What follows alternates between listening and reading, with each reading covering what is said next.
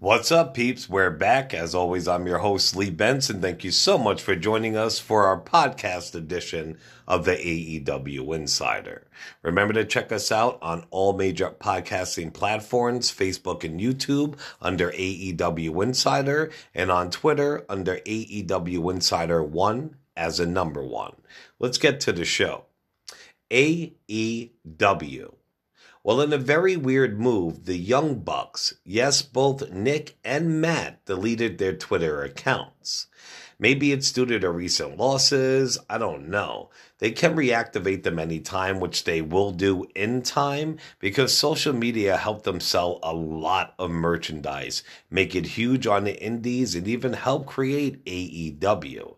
If you ask me, it has to be a storyline move, peeps.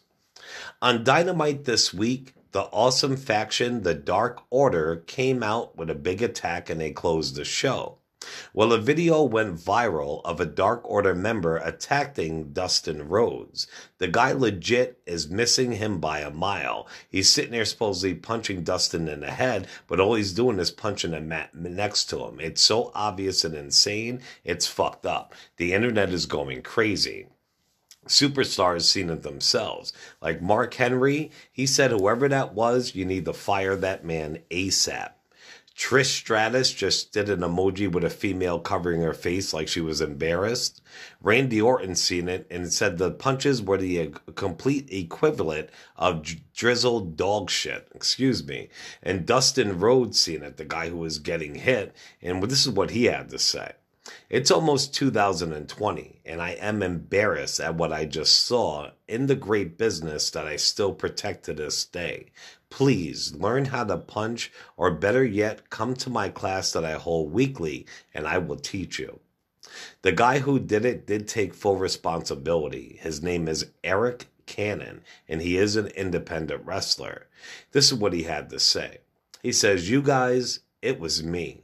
Dustin Rhodes is a legend and one of my all-time favorites. He was already bleeding from the head, and I was just trying to take care of him."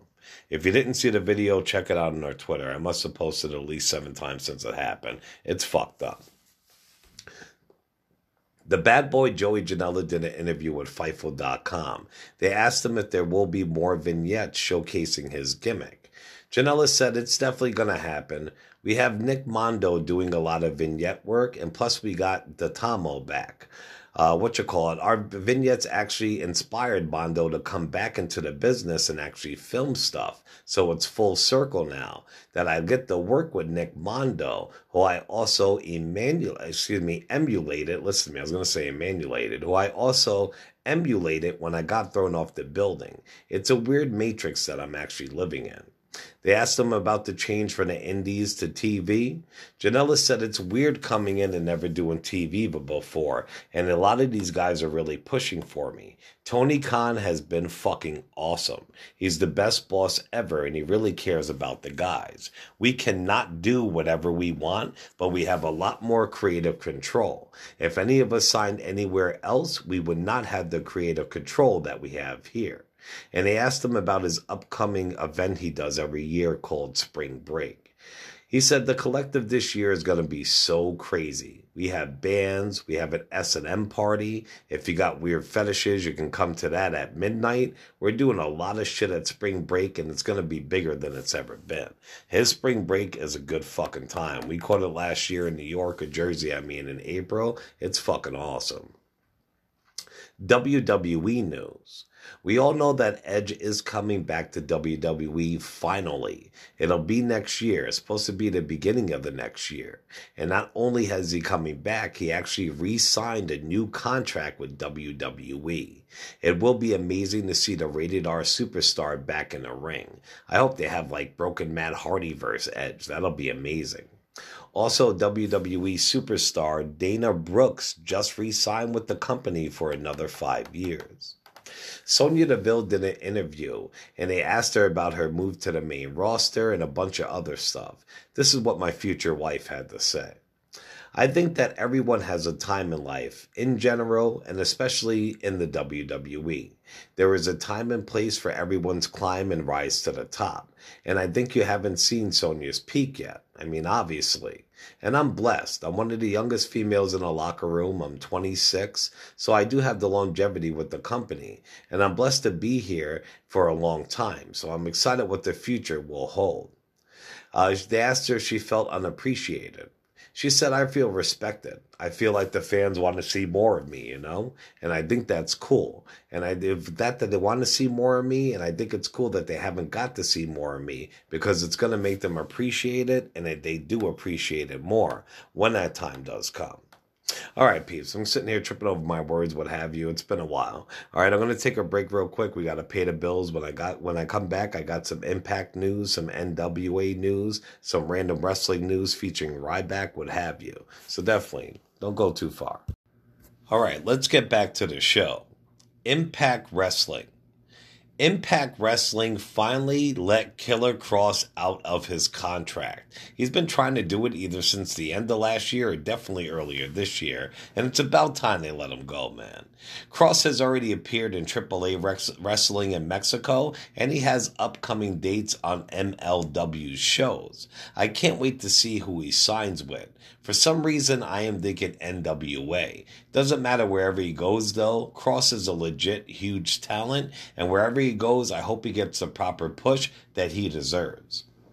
Speaking of NWA, they had their upcoming next pay-per-view. It takes place in January, and it's called Hard Times. If you want tickets, though, you will have to buy them secondhand because the tickets sold out in just 3 hours. Congratulations to NWA and their entire crew.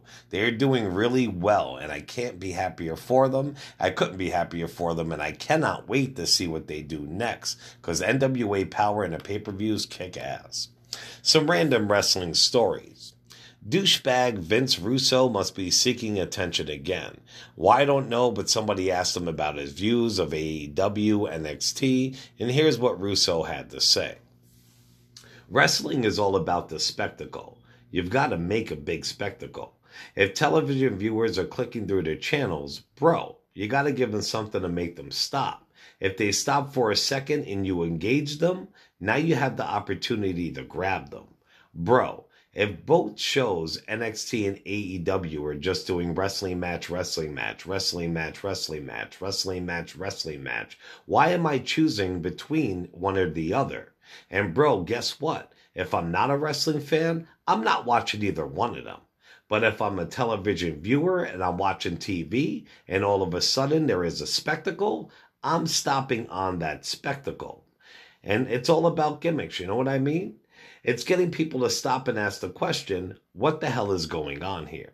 And you can tell by the way I started it off, I think that Russo is a big douchebag. I give him respect for what he did for the business, and I have to say, what he said in that statement, I agree with 120%. I reported a few days ago about Primo Colon. He got suspended from WWE for 30 days along with Robert Roode. But Primo said that he never pissed it dirty. We also know that bigger names get the slide on piss tests like Brock Lesnar, John Cena, The Rock. Well, ex-WWE employee gave some insight about WWE's doping policies. It is Ryback. And this is what the big guy had to say. As far as I know, since I was there, nothing really has changed. It all goes to this company named Aegis. It's a third party. They're working with WWE and their doctor, whose name is Dr. Black. It was always multiple times a year. They just show up. Every once in a blue moon at a live event like on a Friday, but typically it'd be on a TV day like a Monday or Tuesday. You get to the building and Mark Carrano and his little corral of referees, they'd always tell you, yeah, you got to go see Mark. You need to. The drug testers are here. They want to get you in there really quickly, and they corral you into their talent relations section. You all sit down in a big group in there, and after just drinking a shitload of water, you have to wait until you piss. Eventually after that, though, I said, fuck that. I just did my own thing. I would go eat first because you come from the gym after that, you want to get some food. I'd get unpacked, I'd get situated, I drink a ton of water so that when I went in there, I can get the fuck out of there because I had to piss. You get there, they get your ID, they do the whole check deal, the paperwork. Then you go into a bathroom and you pull your pants down to your ankles and you lift your shirts up and show the guys your tits. You show them your dick and then you piss right in front of them. It's really an annoying process in a grand scheme of things because the people that they get to do it are fucking weirdos to begin it. I mean, in all seriousness, it's an odd job to get into.